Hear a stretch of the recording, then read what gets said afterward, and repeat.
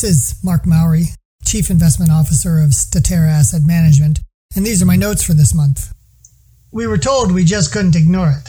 Much as the investment team wanted to talk about something else, our admittedly dismissive takes on the GameStop saga during a recently regularly scheduled Zoom session with advisors fell on rather more interested ears.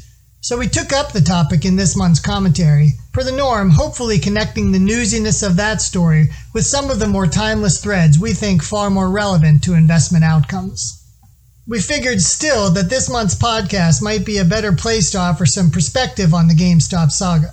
I'm not going to revisit the specifics. For those with interest, we suggest heading over to Bloomberg.com for what we have found to be the most informative coverage. Commentaries on that site from staff writer Matt Levine are perhaps the most insightful, and also the best written, in our humble opinions. Otherwise, I have to note that I find much of the breathlessness with which many authors have approached the coverage of trading in GameStop more than a bit over the top. No small amount of it even boorish, much of it under-researched and/or ill-informed. Too much of the coverage has conflated populist down with Wall Street and hooray for the little guy notions, or to the contrary, thuggish profiteering and/or punkish boneheadery, with various mixes of investment themes that range from long-term, value-oriented thematic cheerleading to unwise and unbridled risk-taking to coordinated pump-and-dump schemery. To be fair, it is a rather complicated story to cover, and a writer's got to make a point. Since basically everyone wrote something about GameStop over the past 2 weeks, it's become harder and harder to provide a unique take. Even so, it all seemed too much twisting of what's actually understood to have happened to fit a particular narrative. Perhaps goes without saying, though, that such are the times in which we live. More to the meat of what actually occurred, we might focus on the market activity itself, and the intentions that drove it. But motives in individual stock investing, much unlike the approach we implement in our work, often are more difficult to figure. Sure, it's nearly always about making money. It's the how that can be elusive, that, and at what potential cost. In the context of the sorts of enormous bets that have formed the basis of the bulk of the reporting, the balance of risk is often so very much not in favor of the investor. And that seems true whether we're talking about the individual investors taking large stakes in small company shares, or the professional short sellers against which they purportedly were battling. Here, various commentaries often get the story right. A novel tale about a few stocks gaining heavy favor among retail investors snowballed into a global discussion, with those shares having seen a rush of pilers on, only to have that wave recede, likely having left many more folks stranded with much less wealth than they had prior. And on the other side of that trade, a few firms seem to have needed a bailout as a result of far too aggressive bets that the price of one or more stocks would fall. So the lesson for most is, please don't do this. Or at least, please don't do this with much of your investable assets. Because outside of that long-term, value-oriented approach I mentioned earlier, much of the action likely came not as a result of a disciplined investment management approach, but rather very much the opposite, unreasoned speculation. Even today, with the stock having closed down 87% from its January 28th peak of $483, longer-term investors likely still are sitting on positions worth twice or more of their original investments. Of course, many short-term investors who managed to buy low and sell high through the chaotic prior 2 weeks of trading in GameStop shares also are sitting on material gains.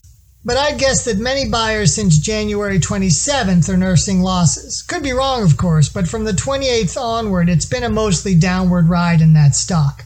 While longer-term investors may have realized what they once had considered underappreciated value, shorter-term speculators likely learned little more than that stock prices can go up and they can go down. I'm sure many will disagree with my suggestion that the short sellers were not investing either. And to that point, I must add a caveat. There are lots of ways historically considered appropriate to incorporate short positions into an investment methodology. But if you've made a large enough bet on a small enough number of stocks to see a tenth, a quarter, certainly a third of your portfolio evaporate in a matter of days, and in a manner very obviously counter to the broader market movement, you're not investing, you're speculating, which is a fine pursuit, I suppose, but one should call it what it is. So here we are again, different origin story, but with the same mid-arc dramatic concern we've revisited in cycles for decades. The market's plumbing must be broken. I'm here to tell you, though, that's entirely false. That people lost money in ways that one could, probably should, consider ill-advised is not a problem of the system. I'm not entirely sure it's a problem of any sort, outside of the fact that many individuals now may not have as much money as they once did. And neither should we consider the opposite, that the manner in which the money was made is problematic. Investors are free to make their own choices in a market that's reasonably well regulated and open, in theory, for all to access. The universe, in turn, also is free to decide whether those investors ultimately make or lose money as a result of those decisions. And with this story being yet another very fine example, the market is quite good at reminding folks that all investing carries risk. Whether or not that lesson is heard, it's one there's little reason to believe is difficult to comprehend.